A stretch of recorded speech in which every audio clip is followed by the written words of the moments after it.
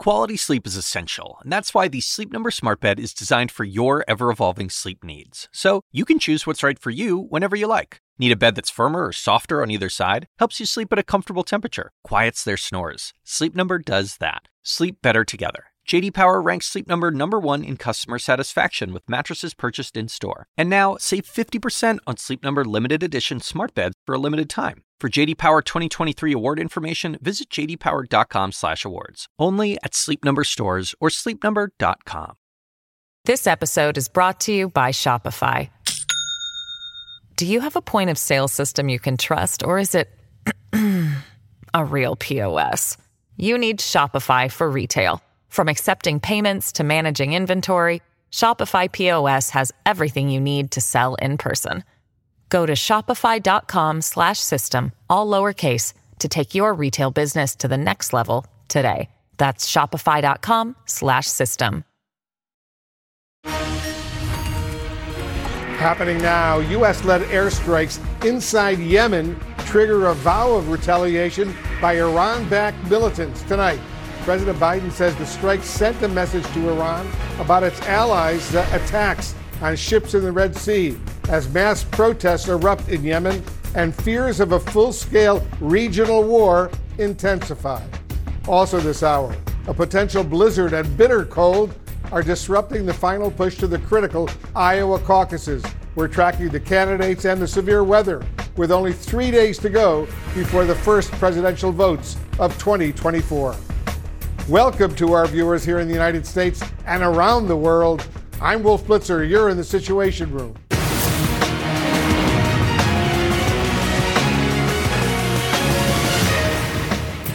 Let's get straight to our top story tonight. Iran-backed Houthi militants vowing to hit back after a U.S.-led coalition struck the rebel group's positions in Yemen. CNN national security reporter Natasha Bertrand is joining us now. She's got the latest developments. Natasha, first of all, what is President Biden saying as the U.S. braces for retaliation?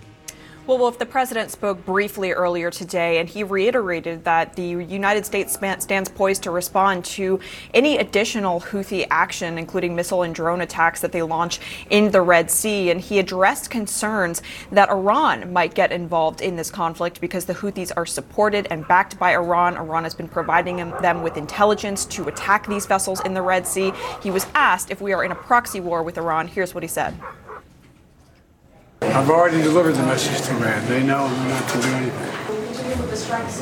We will make sure that we respond to the Houthis as they continue this outrageous behavior, along with our allies. Are we in de facto proxy war? No.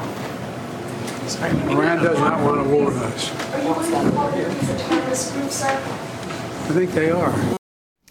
Now, the Houthis did, in fact, fire a ballistic missile today after these massive round of strikes by the U.S. and the U.K. And they targeted a commercial vessel in the Red Sea, but nothing was hit, according to the Pentagon. But the Houthis have vowed to retaliate, and they said that American and British interests are legitimate targets for them.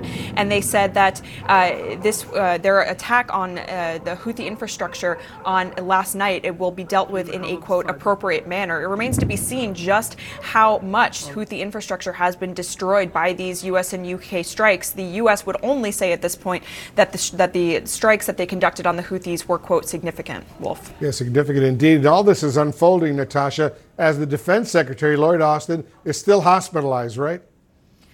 That's right, Wolf. The Pentagon has taken great pains to emphasize that the secretary was working over the last several days and that he was deeply engaged in every aspect of this military operation, working from the hospital in talks constantly with President Biden and Central Command. But President Biden was asked today whether he still has confidence in Austin and, importantly, whether this was a lapse of judgment for Austin not to disclose his hospitalization last week. Here's what he said. Do you have confidence in Secretary Austin? I do. I'm sorry. Was it a lapse in judgment for him not to tell you earlier? Yes. Now, it remains to be seen just when Austin is going to be released from the hospital. The Pentagon released an update earlier tonight reiterating that Austin had made a round of calls to members of Congress today, describing the justification behind the airstrikes in Yemen last night, but they said they still don't have an update as to when the secretary is going to be released from the hospital.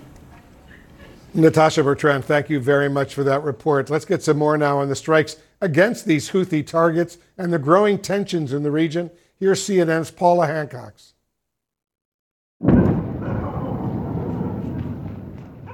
Explosions light up the night sky in Yemen as US and UK militaries strike more than 60 targets. The intention, US officials say, to degrade the Houthi rebels' ability to attack commercial shipping in the Red Sea. The Iranian-backed group has already promised retaliation. But it's also possible that the Houthis and Iran, through its proxies in the region in Iraq and Syria and through Hezbollah, could also launch asymmetric attacks, indirect attacks across the region. Iran's proxies, the so-called Axis of Resistance, have been launching attacks on Israel and US troops in the region on a near-daily basis, from bases in Lebanon, Iraq and Syria. The possibility now of an increase in attacks by these Iranian-funded, trained and equipped groups cannot be discounted. Probably through proxies, because the Iranians don't want to, at least not yet, they don't seem to want to directly confront the U.S. and its allies. The other aspect of this is that the proxies that Iran has aren't necessarily as directly controlled as we sometimes think they are by the Iranians. All ideologically linked, supporting Gaza and attacking Israel and the United States, but with varying degrees of autonomy. Iran has benefited from decentralizing management over the groups. This comes with risks, though, because there is a much more agency for these groups, and then thereby much more risk for Iran as well. A senior State Department official says that the US Secretary of State, Antony Blinken, brought a specific message to his Middle East tour recently, namely that if the US were to carry out actions against the Houthis, it should be seen as defensive and not escalatory. It's a message that will not be accepted by Iran's proxies in the region. Paula Hancock, CNN, Abu Dhabi. And thanks to CNN's Paula Hancock for that report. Right now, I want to bring in a key Democrat on the House Intelligence Committee, Congressman Josh Gottheimer of New Jersey. Congressman, thanks so much for joining us, like all the other members of the Intelligence Committee. You've been briefed. First of all, what can you tell us about these strikes, and how far does all this go to degrade the Houthis' ability to carry out future attacks? Well, what's very clear is these are, as you heard, Iranian-backed proxies. Right, so the Houthis have been firing missiles and drone attacks on ships in the region now for weeks. Many global ships have been diverted. You're talking about 15% of all global commerce in the region. The Houthis, between drones and their missiles, have shot in the direction of U.S. ships, military ships, and of course, and have gone after U.S.-owned ships. So the bottom line is, in this case, I think the president was completely right to respond. You can't let this go on unanswered. And as the president also said today, Wolf, which I think is very important, is Iran does not want war with the United States. But listen, these are their proxies. They're backing the Houthis. They're behind this. And you can't just let them go unanswered. How do you expect the Houthis to retaliate, Congressman? Well, we'll see. We've seen what they've been doing now for weeks, right? They've been firing missiles at ships in the region, including those of our allies. They've been firing drone attacks at those in the region. They've hijacked ships. So the bottom line is I think they're going to continue, my guess is, to do more of the same. But as the president also said today, they should expect a response. Right? This just can't go unanswered. I called along with Congressman Brian Mast, for the Houthis to be designated as a foreign terrorist organization. This is clearly terrorist activity. They're doing it on behalf of the Iranians, the Iranian government. And so this is a very aggressive move from Iran's proxies, just like Hezbollah, just like Hamas. So, this is a very tense region right now. But the bottom line, the best way to keep things in check is you can't let them go unanswered. So does the U.S. need to brace, Congressman, for these other Iranian-backed proxies? You mentioned Hezbollah. You mentioned various the Iran-backed militias in Iraq and Syria, Hamas in Gaza, for example. Should the U.S. brace for them to respond as well?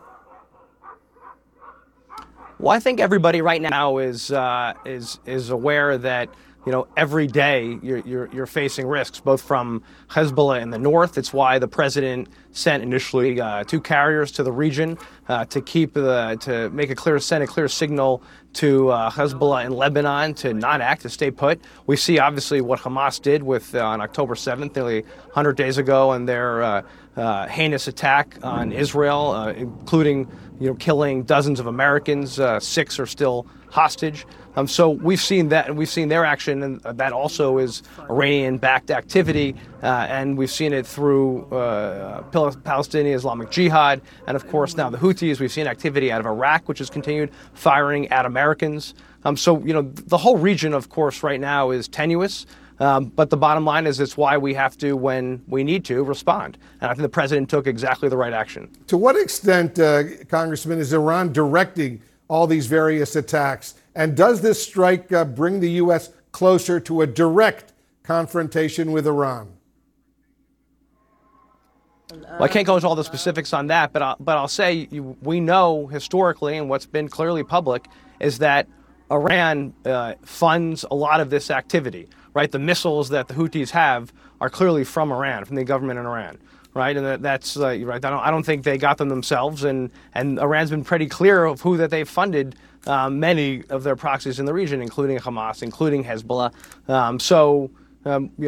What you have to look at here is Iran itself, and this has been their pattern over the years. Iran uses their proxies to attack others and to threaten others, including Israel and our other allies in the region, and of course us. Now, they've gone directly as well, the Iranian military. The IRGC has attacked our allies, has gone after our bases, but usually the activity is through the proxies, and that's what we're seeing here, in my opinion, with the Houthis.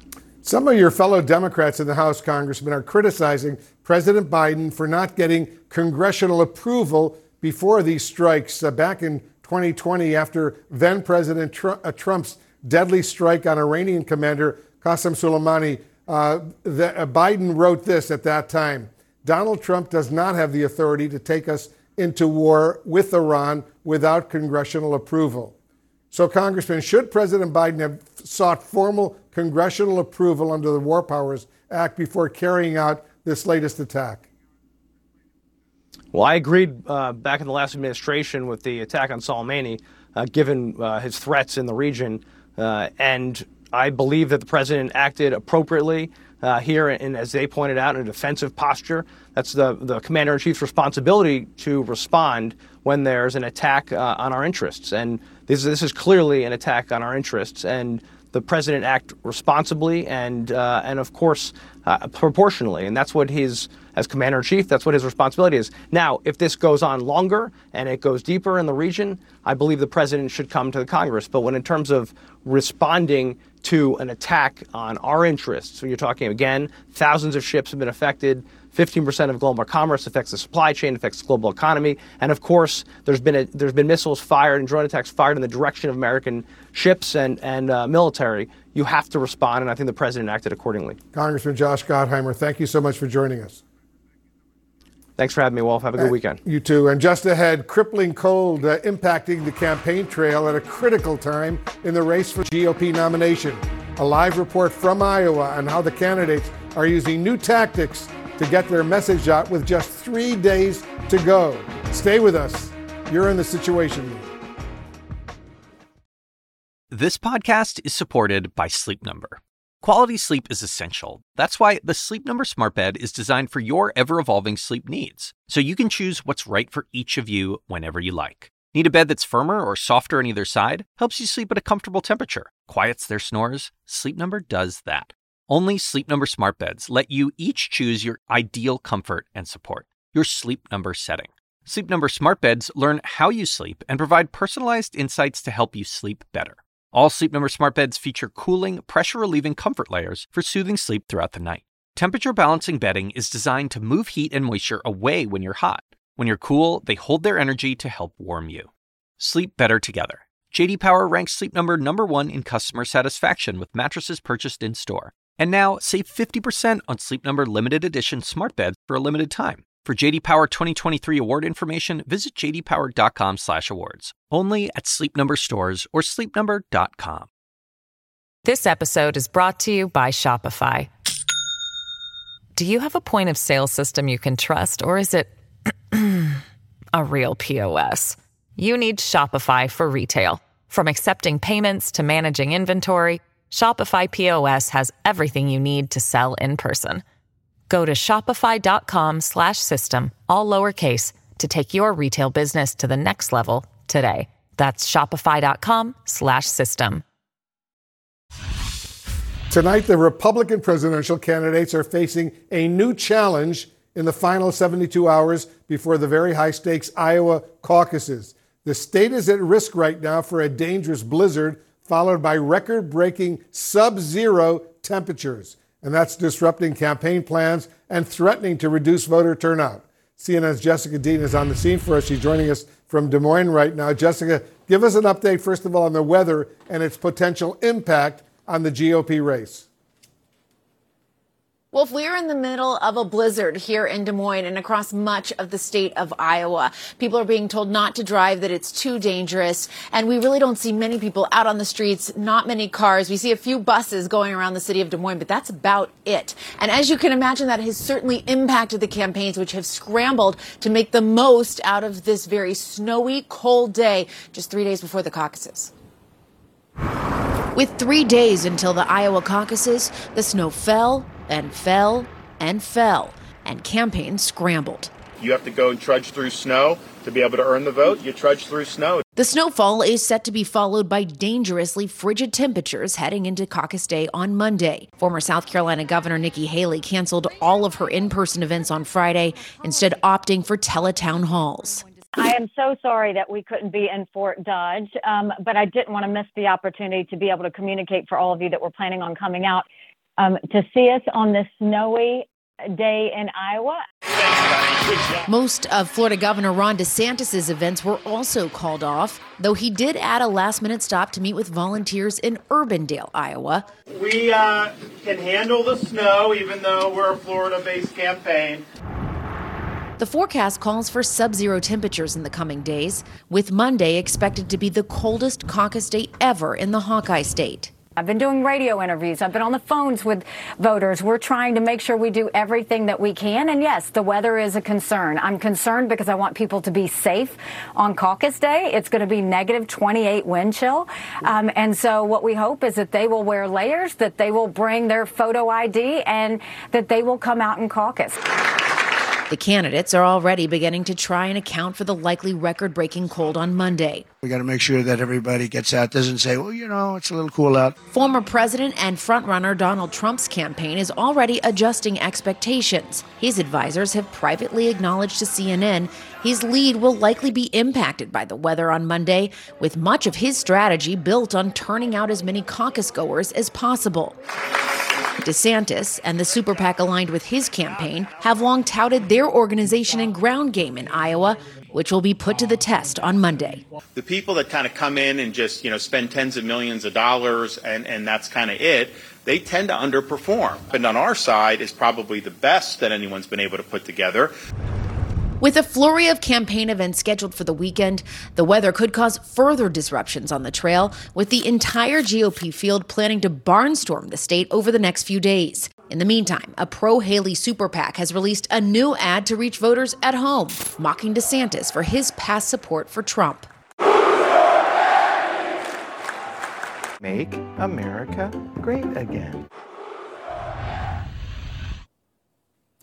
And what we've continued to see is this dynamic between DeSantis and Haley as they both fight to be the alternative to the frontrunner, former President Donald Trump. And to that end, we're getting some new reporting from a source familiar with his plans that Governor DeSantis plans to fly directly to South Carolina from Iowa. After the caucuses, he'll stop there before continuing on to New Hampshire. That's worth noting because New Hampshire is technically next. South Carolina is Nikki Haley's home state, of course, so there's a little bit of trolling going on there. And the race in New Hampshire, according to polls right now, appears to really be between Trump and Haley. So DeSantis really seeing his moment to go to South Carolina before then going on to New Hampshire, Wolf. Yeah, he's got to worry about New Hampshire first, of course. So, Jessica, what will this race look like tomorrow? So that's what we're all looking to see. The snow is supposed to stop in the coming hours, but then we're going to see these sub-zero temperatures where they're saying if you're outside, you could get frostbite just within 10 minutes for any exposed skin. So it's still going to be extremely cold. But as I mentioned in that story, all of the GOP field, all of the candidates, including the former president, are expected here in Iowa tomorrow. They're supposed to be going all across the state. And as of now, all of those events are currently on. So we will look to see if that stays the case. Again, this weather coming at just such a unique and important time for these campaigns with just such little dwindling time between now and when the caucus goers will go to those caucus sites on Monday and we'll start to have the first votes cast in this primary. Wolf. All right, try to stay warm if you can. Jessica Dean in Iowa for us. Appreciate it very much. Coming up, new reporting on fears within the Biden camp that some key voters aren't taking Donald Trump's potential return to the White House all that seriously. President Biden just returned here to Washington from a trip to a key battleground state. We're talking about Pennsylvania. This, as we're getting new insight right now into a big concern for his re-election campaign. CNN senior White House correspondent MJ Lee is joining us. She's got some new reporting for us. What are you learning, MJ? Well, Wolf, the Biden campaign does overwhelmingly believe right now that the likely Republican presidential nominee is going to be Donald Trump, and they are preparing for a general election with that expectation in mind. But what we are learning is that the reality that the Biden campaign is grappling with right now is the fact that the majority of undecided voters at this moment in time do not seem to believe that Donald Trump is going to be the Republican nominee. In fact, according to internal campaign data that some officials described to us, some 3 in 4 people in this undecided group that the campaign is targeting doesn't yet believe that Trump is going to be the Republican nominee. And campaign officials say that the biggest reason really just simply seems to be that at this moment in time, a lot of voters are simply tuned out of the election. They're not paying close attention to sort of the ins and outs of the Republican primary. As one senior campaign official put it, they said you can't conceive of how tuned out these folks are. And that idea is supported by some recent public polling, including this poll from late last year that showed when you ask the question, how much attention are you paying to the election? 47% of people said that they are paying little or no attention, and just 20% said that they're paying a lot of attention. And look, Wolf, the Biden campaign does believe that at some point in time, there is going to come a shift in the minds of a lot of voters where they sort of come to this realization that one senior campaign official described as sort of the, oh, shoot, it is an election between that guy and that guy moment. But it's just impossible to know right now when that shift will happen. Now, in the meantime, as we have seen over the last few weeks, the Biden campaign is sort of trying to ramp up these attacks and these contrast that they're trying to make between President Biden and his predecessor, Donald Trump, on a number of issues, whether it is talking about the events of January 6th from 3 years ago, whether it is talking about issues like the economy or abortion. They are drawing that contrast and really focusing the most on Donald Trump. In fact, you saw earlier this week when there was a Donald Trump town hall going on and a town hall between 2 of the other Republican candidates, the Biden campaign really only focused in real time on the things that Donald Trump was saying. So the task that the Biden campaign describes to us at hand for them right now is to remind voters of what the Donald Trump White House looked like during the first 4 years of that first term, and also just try to paint a picture of what a second Donald Trump presidency would look like. Wolf? What do we expect? Do we expect President Biden, MJ, to be out there on the campaign trail more often in these coming days and weeks? Yeah, you know, that's certainly expected given where we are in the calendar. I don't think that is exactly where we are right now. I think they are waiting to see the Republican primary process play out. But yeah, I think at some point soon in the coming months, we're going to see sort of a blurring of the lines even more than now between official events that are put on by the White House and then campaign events. And the truth of the matter is when it comes to the issues, I think that distinction is increasingly going away. You know, we saw the president, and he's returning right now to the White House from an event in Pennsylvania that was largely focused on the economy, the issue of the economy. You can't really say that that is not an important campaign issue. And in fact, it is probably the number one campaign issue.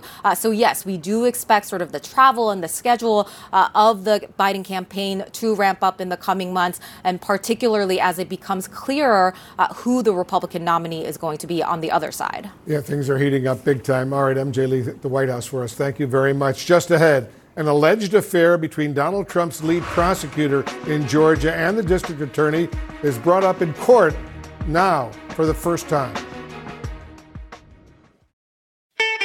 I'm Ina Garten. Welcome to Be My Guest, the podcast. One of the best gifts you can give friends is spending time together. But what's even better than that? Cooking with them. On Be My Guest, the podcast, new friends and old stop by my barn for some conversation and great cooking. We talk about food, life, and everything in between. Listen to Be My Guest, the podcast with me, Ina Garten, and join us wherever you get your podcasts.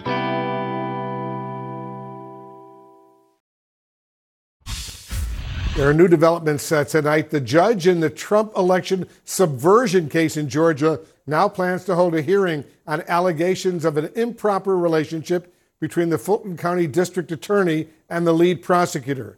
Our chief legal affairs correspondent, Paula Reed, is working the story for us. She's here with me in the Situation Room. Paula, these allegations, I take it, first came this week from one of Trump's co-defendants without any direct evidence. That's right. Trump's co-defendant, Mike Roman, has accused the district attorney, Fani Willis, who's overseeing this sprawling RICO case, and the lead prosecutor, Nathan Wade, of having a romantic relationship. Now, Wade's appointment raised a lot of questions here because while he has briefly worked prosecuting cases, they were pretty minor cases. And more recently, he has worked in personal injury. I mean, I even had some sources suggest to me during the course of this investigation, they were a little surprised by his lack of experience in the criminal process, given this enormous role. Now, Roman's lawyers, as you noted, they have not provided any evidence, but they point to the fact that Willis has one of the largest staffs of any judicial circuit in Georgia, and yet she appointed Wade, even though he doesn't necessarily have the resume you would think of, and that he has made a substantial amount of money working on this case over the past 2 years. Now, I want to note that Wade has not responded, and her office has said that she will respond through the appropriate court filings. But today, during a routine hearing, one of Trump's lawyers brought this up, and the judge who's overseeing this case said, look, I'm going to schedule a hearing on this. You need some more filings to come in. But Wolf, going forward, I mean, this is going to be an issue. Could these allegations have ramifications, consequences beyond what's going on in Fulton County? Certainly, because of course this is such a consequential case. They're charging the former president. We're in the middle of an election cycle. It was not surprising today to see Republicans seize on this, and they are trying to get documents that would support this. Wade is in the middle of a divorce, so they are seeking some of the documents that they believe could substantiate some of these claims. So this is absolutely going to turn into a political issue.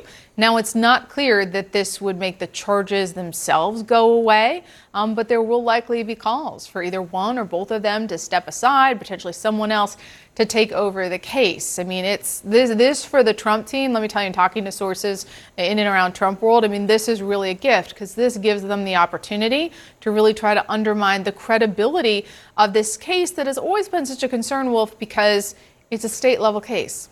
So even if Trump is reelected to the White House, he nor any other president could pardon anyone who's convicted in that probe. Interesting indeed. And looking ahead to next week, there's the E. Jean Carroll defamation case that will be coming up. And we understand Trump says he will attend that case in person as well. Today, the lawyers for E. Jean Carroll raised a big concern. Yeah, they're really concerned about what Trump could do if he follows through on what he said he's going to do, which is show up. Now, I covered the first E. Jean Carroll defamation trial last year. Trump did not participate in that at all. But look what happened yesterday in New York. I was covering the civil trial where the judge gave Trump the opportunity to address the court.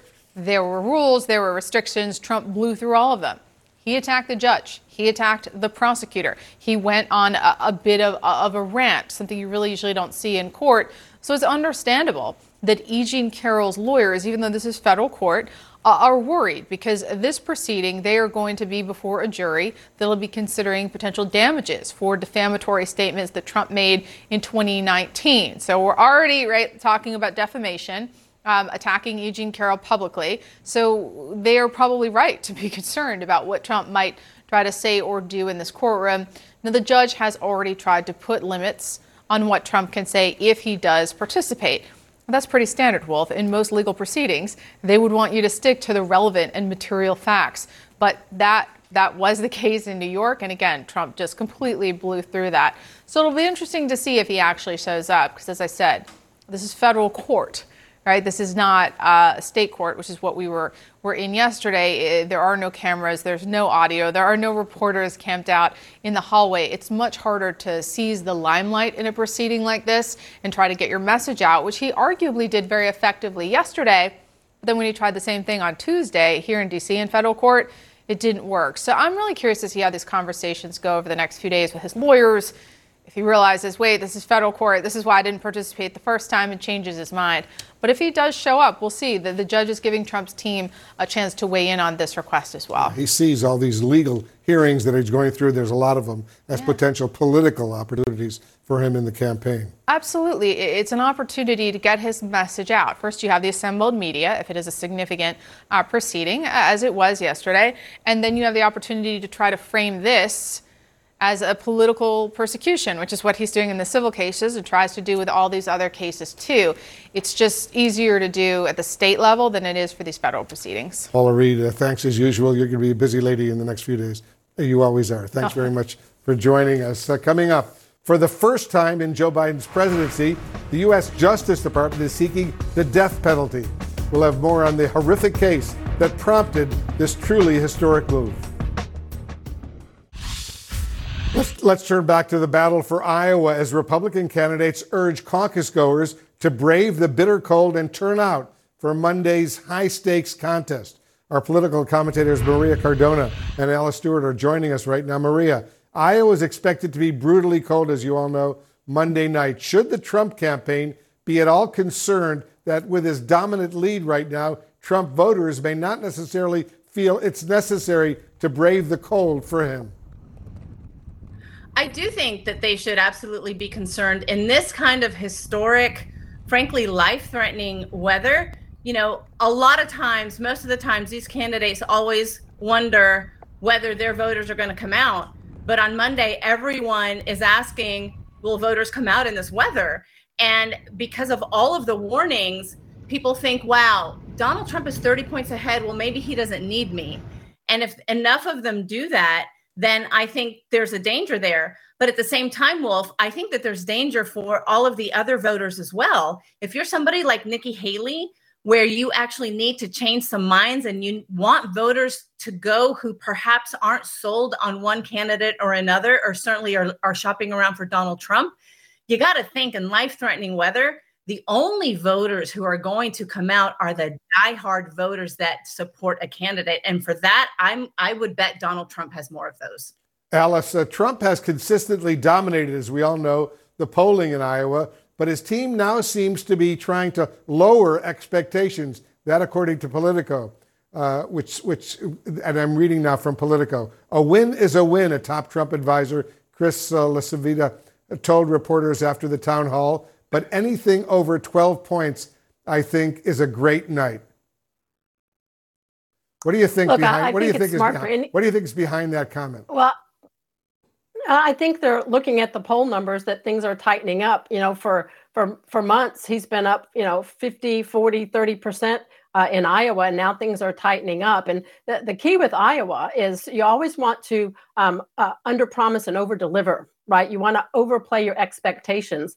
And when they see that they are not going to just completely blow away the competition, they need to temper the messaging, which is exactly what they're doing. I think, look, there's no mistaking that I would imagine that Donald Trump will win in Iowa, but by how much is the question. And the key here is how close can Haley or DeSantis get and close that gap to give them the momentum they need to get into New Hampshire and really make a push for gathering more delegates as we get down the GOP, the primary calendar. Yeah, we will find out Monday. All right, guys, thank you very much, Maria Cardona and Alice Stewart.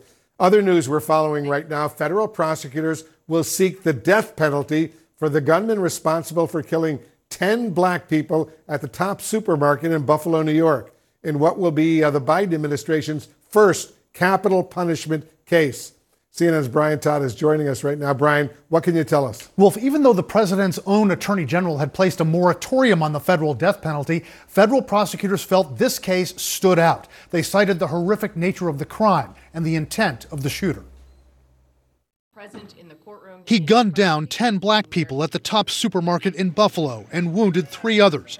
Tonight, the man responsible for the racially motivated shooting is facing the prospect of being put to death by the government, following the Biden administration's decision to pursue the death penalty in a federal case for the first time.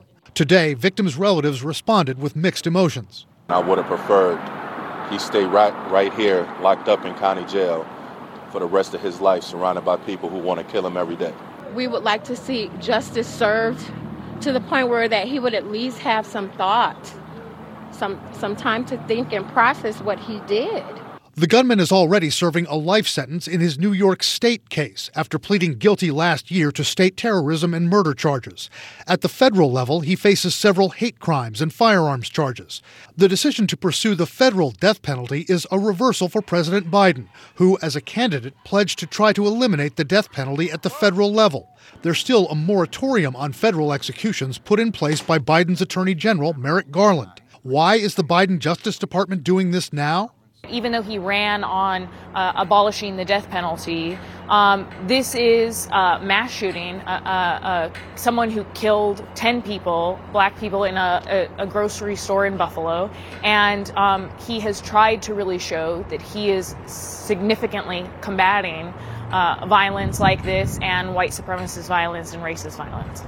And in asking for the death penalty, federal prosecutors in court papers repeatedly stressed the intentional nature of the gunman's rampage.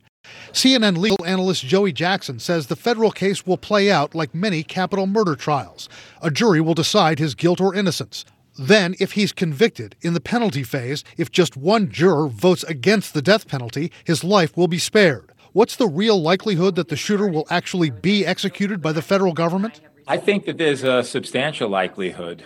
I think that they have the evidence, they have the goods, and if ever there was a case that warranted the death penalty, this would be it. But the federal case will likely keep open some horrible wounds. We never go in those neighborhoods and take people out.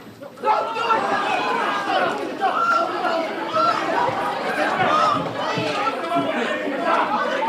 The state sentencing hearing last year was so highly charged that a person rushed the shooter in the courtroom and had to be subdued by officers. One illustration of the torture still being endured by the victims' relatives came from Simone Crawley, the granddaughter of victim Ruth Whitfield. Simone Crawley told CNN, quote, "There's never really an outcome that will really measure up to the impact that has happened." Wolf, they are still devastated. They certainly are. Brian Todd reporting. Brian, thank you very much. Coming up, polls are about to open in one of the most consequential elections of the year. A live report from where voters are picking a new president. That's next. The future of Taiwan's democracy is up in the air right now as voters on the island prepare to choose a new president.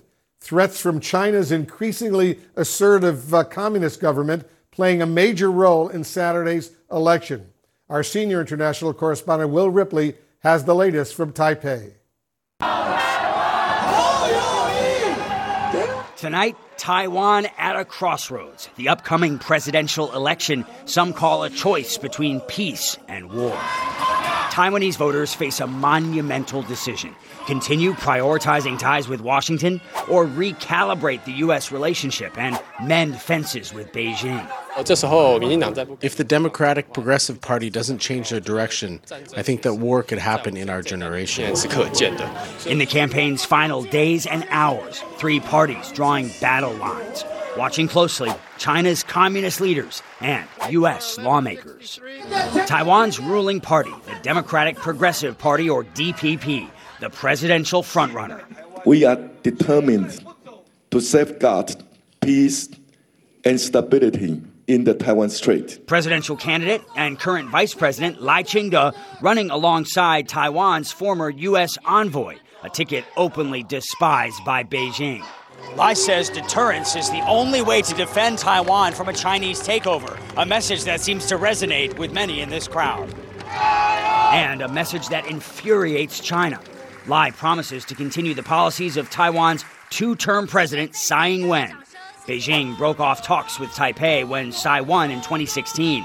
Her landslide re-election in 2020 fueled in part by fears of Taiwan becoming the next Hong Kong. During Tsai's 8-year presidency, U.S.-Taiwan ties and arms sales hitting new highs. Cross-strait ties tanking, tensions boiling over. Taiwan's two main opposition parties call it a dangerous path, claiming it pulls Taiwan, China, and the U.S. closer and closer to a catastrophic cross-strait conflict. Plans for a joint ticket collapsed on live TV, giving the ruling party a slight edge. Kuomintang, or KMT candidate Ho Yo-yi, seen as friendlier to China, calling for more cross-strait diplomacy and trade. Do not use hatred to create confrontation and division. Taiwan People's Party, or TPP candidate Ko Wen-je, promising a pragmatic and professional China policy. Our party would like to reach out to China and have them begin a dialogue with us. Intelligence agencies in Taipei accuse Beijing of election interference, slapping sanctions on Taiwanese exports, sending spy balloons, showing off a new aircraft carrier, and this week, launching a satellite over Taiwan, triggering a rare emergency alert.